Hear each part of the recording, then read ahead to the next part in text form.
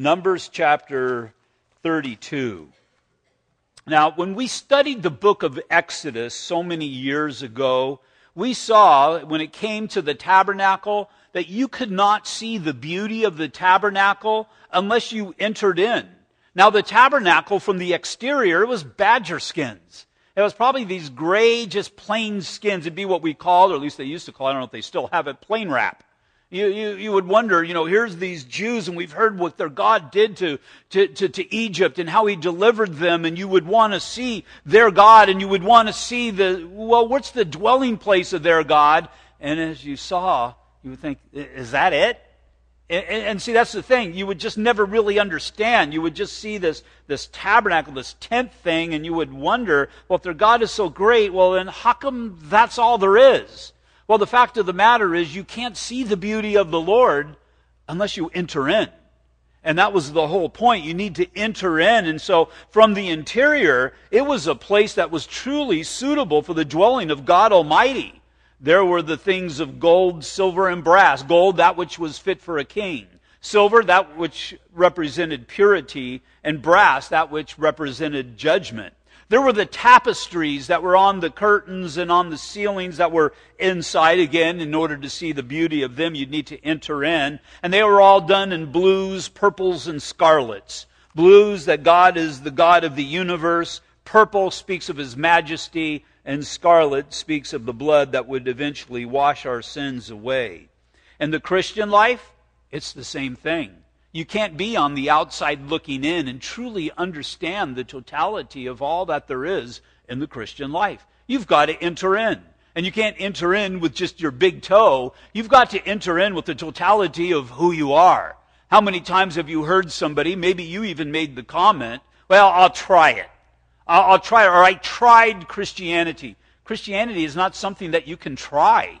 It just doesn't work that way. Either you're all in or you're all out. Jesus setting the example upon the cross. He was there. God gave His all, and He was crucified on that cross and gave of His life. So as Christ was all in, we need to be all in.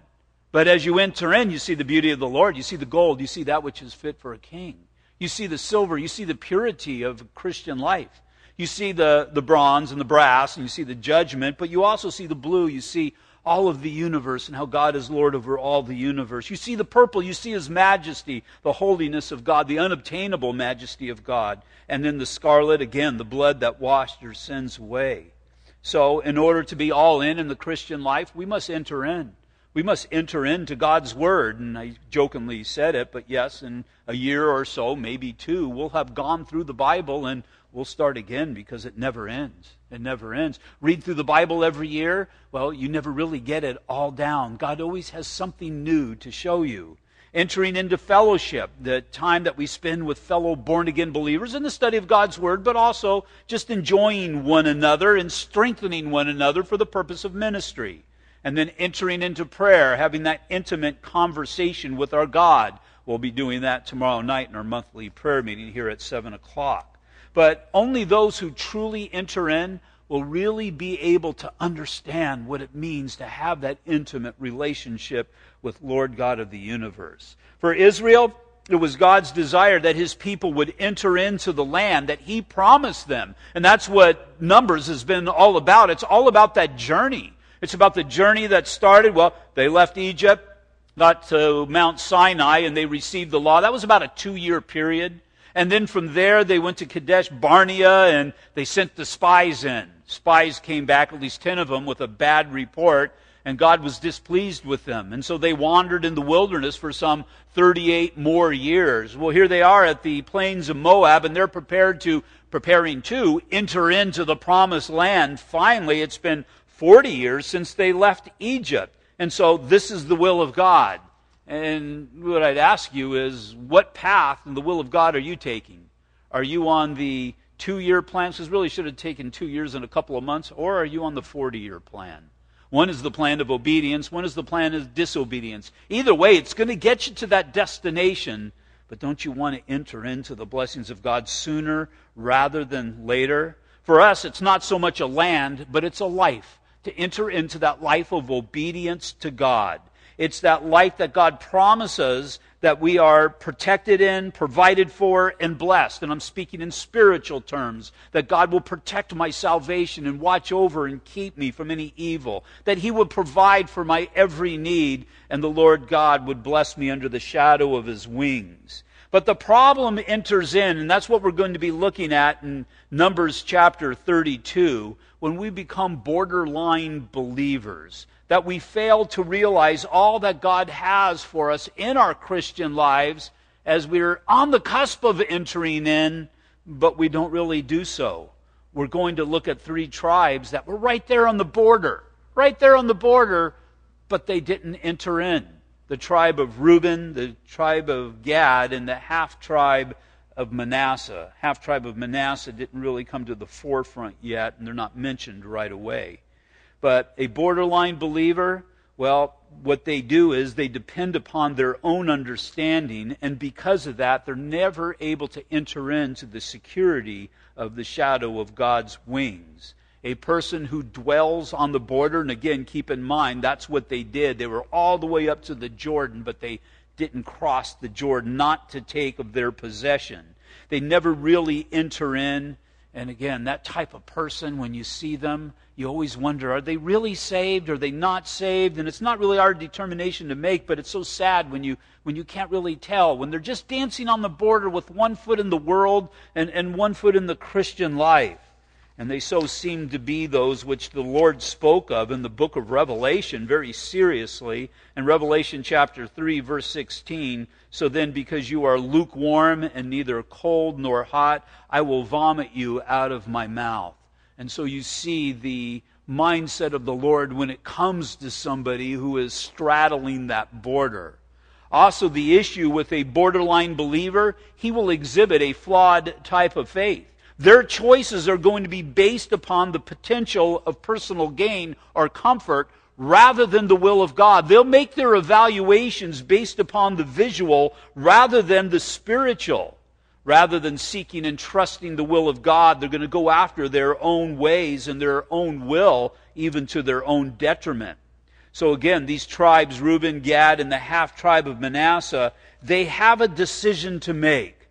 And problem, just like Lot, they make the decision based upon what they see before them rather than seeking out God.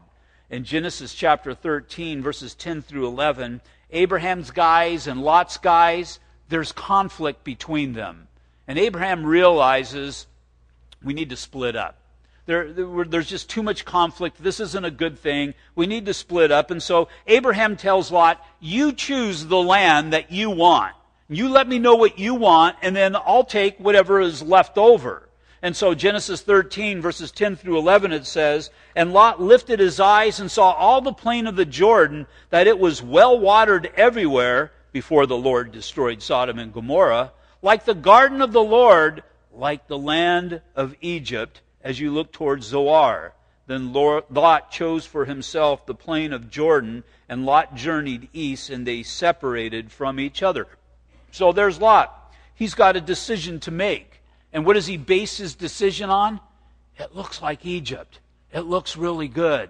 But do you remember what Egypt is? Egypt is a picture of the world and that which is worldly.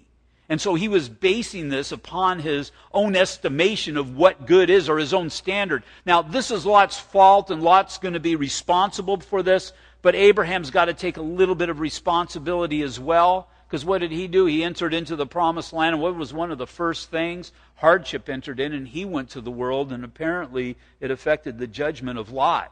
And so Lot, he's got this opportunity to make a decision that's going to affect the generations to come, and he does so based upon the world. Well, here we are. Israel, they're on the plains of Moab. They're just getting ready. Now, there's going to still be a period of time. Deuteronomy is going to be the second giving of the law just before the people enter in, and we'll see the death of Moses and all. But nonetheless, they're right there. They're preparing to go in, and then you've got these 3 tribes. They're looking around, and they're thinking, these things look pretty good right where we're at. And so verses 1 through 5, the first thing we see is their reasoning.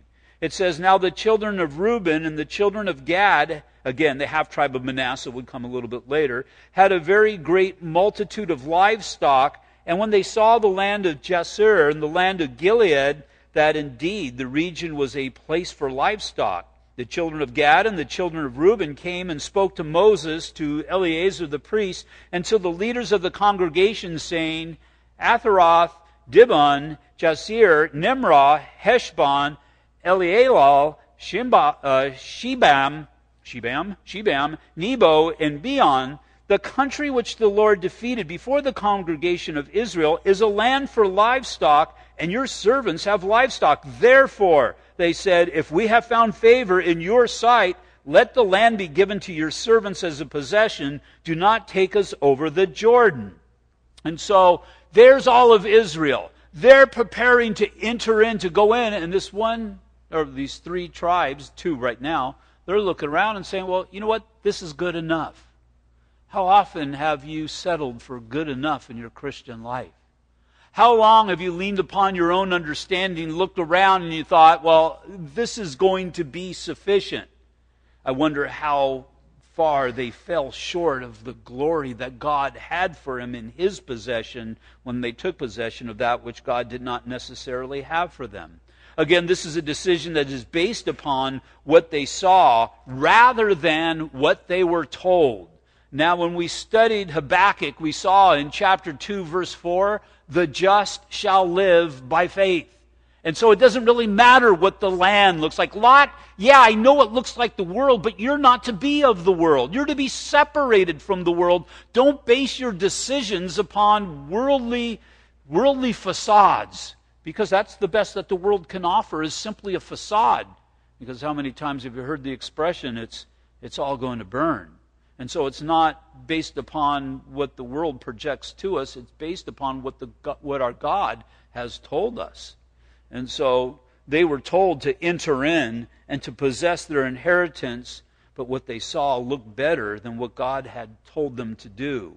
We so easily do this as well, dependent upon even common sense rather than biblical instruction. That's why we are to keep our nose planted in the Word of God. It's why we need to go to God daily to hear the things that He has to say to us, because I guarantee you, He is going to make these things real in your life. Proverbs chapter 3, verse 5, trust in the Lord. It says, trust in the Lord with all of your heart. Trust in the Lord with all of your heart. I don't know about you, but that's a lesson that I had to learn over a period of time. Still learning, actually. Trust in the Lord with all of your heart. That means don't be a borderline believer. That means don't fall short of what God has for you. That means enter in with the totality of who you are, because again, it's only as you enter in that you're really going to see the beauty of the Lord. And so Reuben, Gad, and half tribe of Manasseh, you weren't able to see the true beauty of God because you're on the border. You didn't truly and completely enter in. What they should have done was trust in the Lord with all of their heart and lean not on your own understanding. Because when you lean on your own understanding, you're just seeing the peripherals. You're just seeing the exterior, and you're not seeing deep as God sees. And so God knows and God understands what is best for us. And He's fostered this Christian life by the sending of His Son, that as we enter in, we're in the place that we need to be. We've entered into the place that all of your situations and circumstances that you deal with will be able to be dealt with by the hand of God as you're obedient to His Word and His leading. But if we're not entering in, then we're falling short of that, because, again, what's the best we can do for evaluation is that which we see, and that which we see can even be deceptive. If Jesus is the Lord of your life, He will guide you through the details of your life. And that's what you need to consider. Is Jesus Christ the Lord of my life? I'm talking to born-again believers. Is He truly the Lord of your life? If He's the Lord of your life, then He is sitting on the throne of that which governs over your life. And you look to Him for instruction. And again, I've repeated it so many times, but Jesus said, why do you call me Lord, Lord, and not do the things that I say? Because it doesn't make sense to call somebody Lord, but to be disobedient to the things that they say. Well, we have a whole book of the things that He said, and we need to be obedient to that. Again, Genesis 13:10, and Lot lifted his eyes and saw the plain of Jordan, that it was well watered everywhere before the Lord destroyed Sodom and Gomorrah, like the garden of the Lord, like the land of Egypt as you go towards Zoar.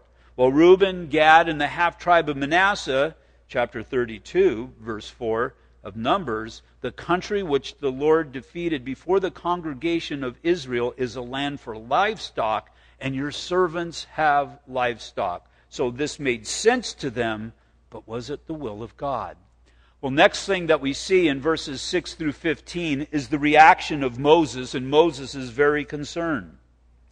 It says, and Moses said to the children of Gad and to the children of Reuben, shall your brethren go to war while you sit here? So Moses was concerned that they were just going to inherit the land and stay there, and the rest of the tribes were going to have to go in and clear out the land. Verse 7, now why will you discourage the heart of the children of Israel from going over into the land which the Lord has given them? Thus your fathers did when I sent, just as your fathers did when I sent them away from Kadesh Barnea to see the land. For when they went up to the valley of Eshcol and saw the land, they discouraged the heart of the children of Israel so that they did not go into the land which the Lord had given them. So the Lord's anger was aroused on that day, and he swore an oath, saying, surely none of the men who came up from Egypt from 20 years old and above shall see the land of which I swore to Abraham, Isaac, and Jacob, because they have not wholly followed me, except Caleb, the son of Jephunneh, the Kenizzite, and Joshua the son of Nun, from whom have followed wholly the Lord. So the Lord's anger was aroused against Israel, and he made them wander in the wilderness 40 years, until all the generation that had done evil in the sight of the Lord was gone. And look, you have risen in your father's place a brood of sinful men, to increase still more the fierce anger of the Lord against Israel. For if you turn away from following him, he will once again leave them in the wilderness, and you will destroy all of these people. And so the anger of Moses was aroused for a variety of good and even godly reasons. And Moses' first point of anger was because of the purpose of the nation. Again, in verse 6, Moses said to the children of Gad and to the children of Israel, shall your brethren go to war while you sit here? Well, they were all to go and to fight that good fight to dispel the nations from the land. And every warrior was valuable for the cause. And he understood that this could spread like wildfire, because what they're really doing is they're taking that same attitude of those other spies that came in and discouraging the people. And Moses is the leader. He's understanding that disaster that this could very well bring upon his people. And so again, as leaders over whoever it is that God has called you to be a leader over, family, whoever it is that's less mature than you are, we've got to make sure that we're staying again on that path according to God's will. Because, see, Moses understood the concept that every soldier is necessary. Every soldier is valuable. Not so much to have numbers to go in there and fight, but this was God's desire that we would fight this battle together. Now, in that concept of every facet of the army necessary for an army to achieve its goals, I looked it up on the internet, so it must be true. I meant to ask Frank if it was truly true, but I've heard something along these lines before. For every infantryman out in the field, now the proportion I found was it requires 8 people to support that one infantryman out in the field, with supplies and, just everything that's involved in it. And I had heard something like that before, so we'll just go with that number 8-1. So what that tells me is that everybody is valuable for the outcome of the battle to be fought. And so for Moses, it was beyond him that these 3 tribes, 2 at this point, would stay on that side of the border and not truly enter in and engage in the fight. And it's the same thing here in this church. We've used the example of every part of the body, as Paul did in Corinthians, being valuable, but every member of the army is valuable as well, for everybody doing his part. You've got people in children's ministry doing their part. You've got security out in the parking lot doing their part. You've got Rosemary doing hospitality. I don't know what she's got for us tonight, but hopefully she's doing her part. And the teaching, and you just got, as you have everybody doing your part, then it's fully functioning and we're moving forward at God's army. But if we have people who are unfaithful and people who are letting down, then the army again is never going to be all that it can be. In 1 Timothy chapter 6, verses 11 through 12, Paul told Timothy, "But you, O man of God, flee these things and pursue righteousness, godliness, faith, love, patience, gentleness. Fight the good fight of faith. Lay hold of eternal life, to which you are also called and have confessed the good confession in the presence of many witnesses." He knew that Timothy needed to do his part in the battle. As he did, he would influence others. And if you go back to Paul, you can tell Paul, "You know what, Paul, I knew what your concerns were with this man, timid Timothy. But let me tell you, he did do his part. And he did affect the generations because he did dig in and he did fight the battle and he did not retreat and he did not surrender." Again, with Timothy, we don't know scripturally, but tradition tells us that he gave his life for his faith. And so, if everybody participates, then we, the church, can be all that God has called us to be. Moses' second point of anger was because of the possibility of discouragement. Verse 7, "Now why will you discourage the heart of the children of Israel from going over into the land which the Lord has given them?" Again, he remembers that it only took 10 doubters 38 years previously to affect millions. And just think of all the people that died in the wilderness because of that lack of faith. And that lack of faith was built upon that false testimony. What was the false testimony built upon? They were going according to their own understanding. They saw these people in the land and they had walls built up into the heavens. And they did. And these people were giants. And they were. But they weren't bigger than God. And that's what I encouraged Calvary Chapel, Rancho Cucamonga yesterday to once again consider your God. That your God is a great and awesome God. Your God is bigger than anything of this world and any obstacle that comes before us. And He is able to overcome these things. Are you a small God person? Or are you a big God person? Who was King David? King David was a big God person. You know, when he faced Goliath, there was the giant. Now, King Saul was a small God person. King Saul was up on the ridge, not entering into the valley because he was concerned about, well, those giants, the enemy, they look pretty big and pretty fearful. I was there when I was in Israel, and I saw one side and the hills that were over there, and the other side, and there was hills over there, and in the middle was kind of this valley thing, and in the middle of the valley there was this creek bed kind of a thing, and it was filled with stones. I got 5 of them for my grandchildren. They're on our mantle over at our house. And I could just see how this would transpire. It would transpire, and there would this young boy go. And he would pick up these stones because the river was closer to the Israel side, and I would imagine as he went through that riverbed, he probably picked up the stones there and continued on and faced the giant. But the one thing he knew is, well, he was confused. Why are the armies of the living God standing here and allowing that heathen to blaspheme their God? And it was beyond him, because David knew who his God was. These people, they were following a leader who was a small God kind of a guy, and so nothing was happening. David overcame him, it inspired the troops, and they went, and there was a great slaughter that day because David understood who his God was. Now, what did Saul do? Saul was going according to his sight and his own understanding. And what did it do? It paralyzed the armies of God. David, he had his eyes focused upon the Lord. And what did it do? It inspired the armies of God. Moses' third point of anger was the memory of the previous punishment, verses 8 through 11. Now, he's just realizing, didn't we learn our lesson through all of this? Again, we can ask ourselves the same thing. How many times do we have to learn a lesson? Sometimes God's got to discipline us time and time again. But I saw this concept as we were studying through Nehemiah. Nehemiah, this other godly leader, big God kind of a guy, and doing this amazing work, but he's concerned because he sees the sins of Israel. He leaves and he comes back and he's shocked to see where things have regressed to. And in Nehemiah chapter 13, verse 25, he saw that these men of Judah were marrying these women of the land and they were producing kids, and he was just beside himself, it says in verse 25. So I contended with them. I confronted them and cursed them and struck some of them, and pulled out their hair, and made them swear by God, saying, You shall not give your daughters as wives to their sons, nor take their daughters for your sons or yourselves.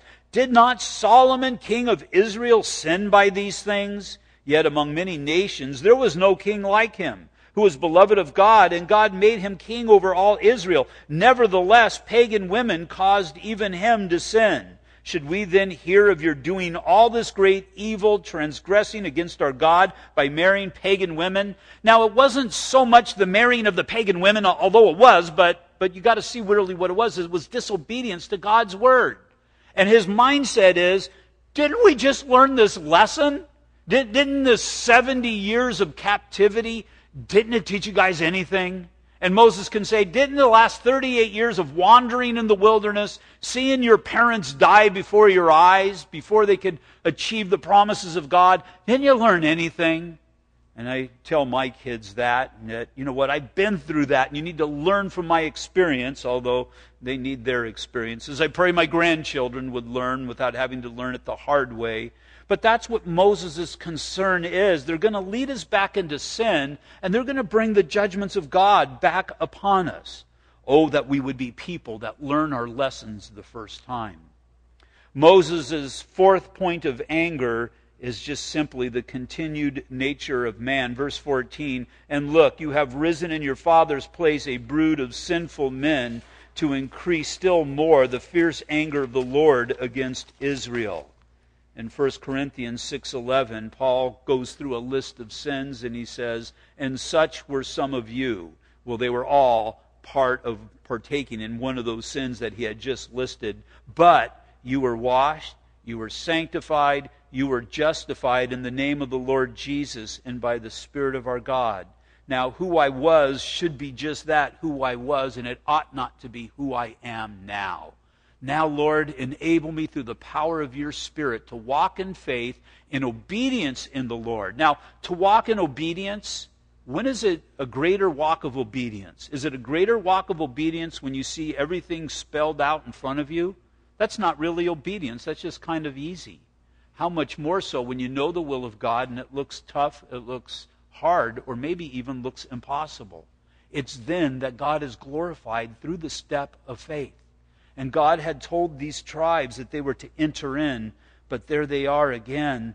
They're dwelling upon the border. There's going to be a certain amount of them that enter in, but these three tribes are not seeking the will of God. And then Moses' fifth point of anger is for the care of the people. I'm sure he's thinking now how close they are. Don't fail now. Hebrews 4:1, Therefore, since a promise remains of entering his rest, let us fear lest any of you seem to have come short of it. You're right there. We need to continue on. We need to push on. And then we see the response of Reuben and Gad in verses 16 through 19. Then they came near to him and said, We will build sheepfolds here for our livestock and cities for our little ones, but we ourselves will be armed, ready to go before the children of Israel until we have brought them to their place, and our little ones will dwell in the fortified cities because of the inhabitants of the land. We will not return to our homes until every one of the children of Israel has received his inheritance. For we will not inherit with them on the other side of the Jordan and beyond, because our inheritance has fallen to us on the eastern side of the Jordan. And so, as noble as their response was, it still ended up being to their detriment. In 1 Chronicles chapter 5, verses 25 through 26, it says, And they were unfaithful to the God of their fathers, and played the harlot after the gods of the people of the land, whom God had destroyed before him. So the God of Israel stirred up the spirit of Pul, king of Assyria, that is, Tiglath-Pileser, king of Assyria, and he carried the Reubenites, the Gadites, and the half-tribe of Manasseh into captivity. They were not in the fold. They were not where God had called them to be. And again, it was to their detriment. When you're on the border, when you don't enter into the protection of your God, you become vulnerable. In the Christian life, not entering into fellowship, not entering into prayer, not entering into all that God has you, you're left vulnerable to the world. And how many people have you known, haven't truly entered in? Maybe they seem to enter in for a period of time. Maybe they used to sit in the front seat of the sanctuary. And then all of a sudden they kind of moved to the back seat of the sanctuary. Not if you're sitting in the back seat, you're okay, don't worry. But they did. They kind of moved to the back seat. And then instead of coming into the sanctuary, they were sitting out in the fellowship hall. They were watching it on TV, but they were no longer coming in. And then instead of being at church, however many times they were at church, you started seeing them less and less and less. And then finally the world took them away captive. And again, it's so necessary that we enter in and stay rooted and grounded and connected. That's why we have retreats. We have retreats. We don't make money on retreats. Matter of fact, we lose money as a church on retreats. But I see the value of them because it brings people in. Brings people into the place that God has for them. It's why we have small groups. Because what does it do? It builds fellowship and it brings people in. We have this one man who attended our church quite a long time ago. I really think that it was his wife's idea to come to church, or at least come to our church. And his wife was always wanting her husband to be involved, and he never really was. And she'd always tell me, you need to call him, you need to do this. And I can't drag him in. He's got to want to come in. So finally she was all excited. He signed up for retreat. What we were doing is we were going to Mammoth, as we are in a few weeks, and we meet at 4 o'clock in the morning, and we pair everybody up, make sure everybody has somebody to drive with and to fellowship with and all of that. And so we talked to him, and he wanted to drive by himself, and he was very adamant about it, so okay. So we drive from here, and we go to Bishop, and we have breakfast together in Bishop. And so we drove there, and we never saw him. And then we have Bible study that night as we get to our condos, and we never saw him. The next morning we saw him, but he didn't hang around for the devotions in the morning. And then that evening I was asking somebody, where's so-and-so? And they said, well, he ended up driving back home. And then it was a couple weeks later that his wife and he left the church, and she wrote me a scathing letter of how unloving and how unfriendly a church we were. Well, the problem is that he never entered in. He was on the peripheral. He was on the border. But he didn't enter into the beauty of the Lord. And the beauty of the Lord is the fellowship that we have with God and through His people. And so there's the results of Moses' decision in verses 20 through 28.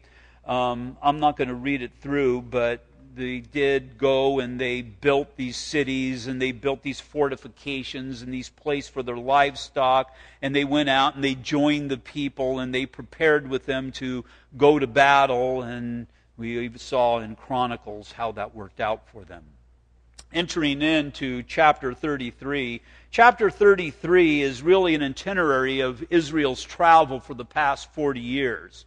I'm not going to read through it all. I'll read the first 4 verses. These are the journeys of the children of Israel. We don't know why this is included right here, but obviously it's just the itinerary before they enter into their final destination. But these are the journeys of the children of Israel who went out of the land of Egypt by their armies under the hand of Moses and Aaron.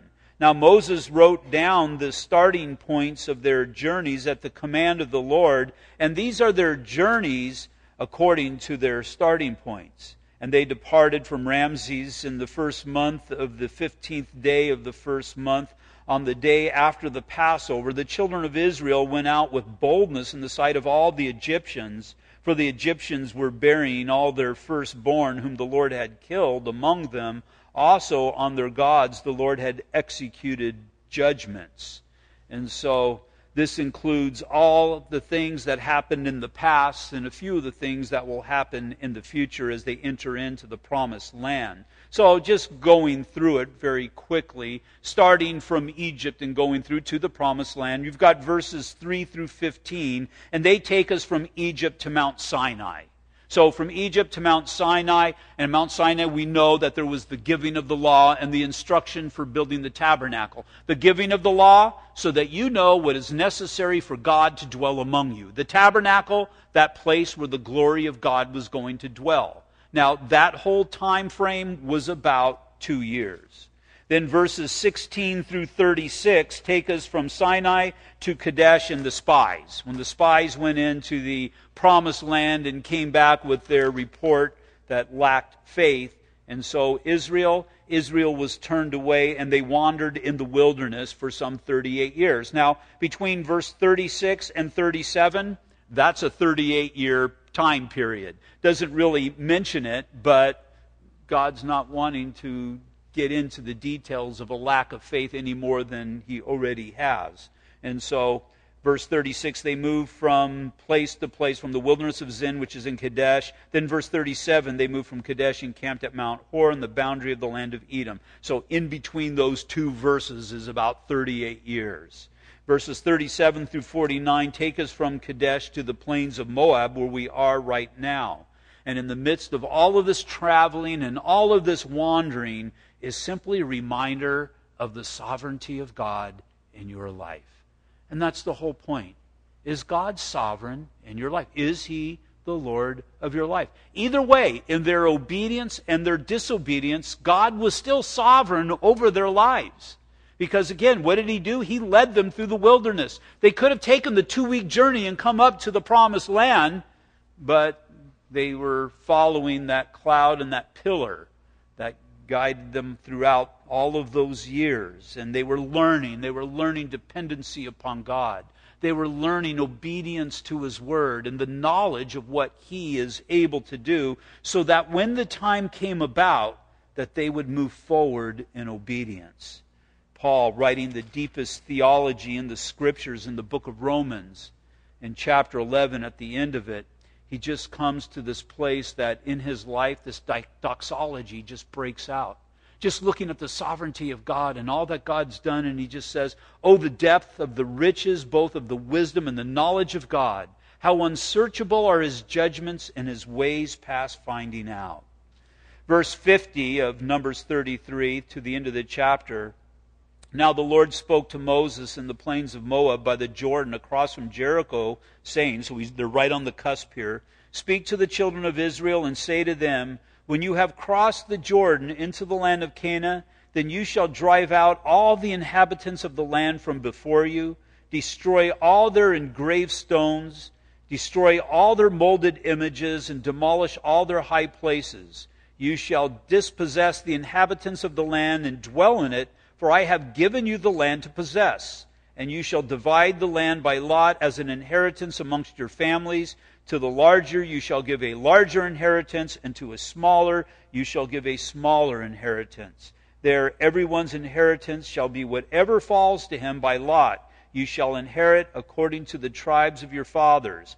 But," and that's a big word, "if you do not drive out the inhabitants of the land," if you allow the world and the things of the world, of the flesh, to dwell with you, "if you do not drive out the inhabitants of the land from before you, then it shall be that those whom you let remain shall be irritants in your eyes and thorns in your sides, and they shall harass you in the land where you dwell. Moreover, it shall be that I will do to you as I thought to do to them."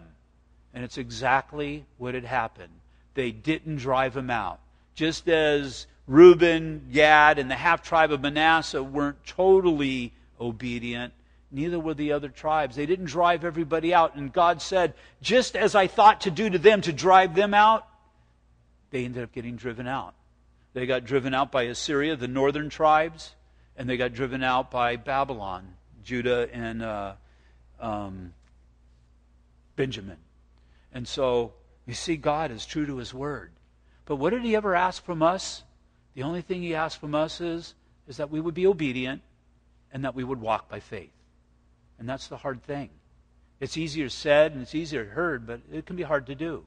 Because our eyes tell us one thing, but I have to go, not according to my heart, because my heart is deceptive and very evil, but I have to go according to what God has spoken to me. We need to head the direction that God has laid out before us. And what did he tell Joshua? Don't veer off to the left. Don't veer off to the right, but stay on that straight path.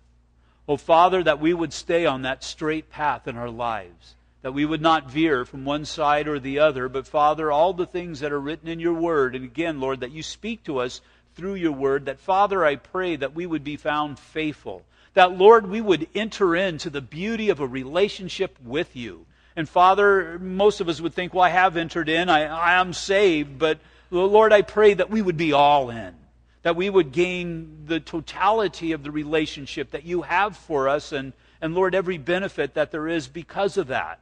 Lord, your word tells us that all who desire to live godly will suffer persecution. But Father, I'd rather have persecution from the world than correction from you. And so, Father, again, may we be found as people who are obedient, moving forward, receiving all that you would have, Lord, we pray in Jesus' name, amen. Will you all stand, please?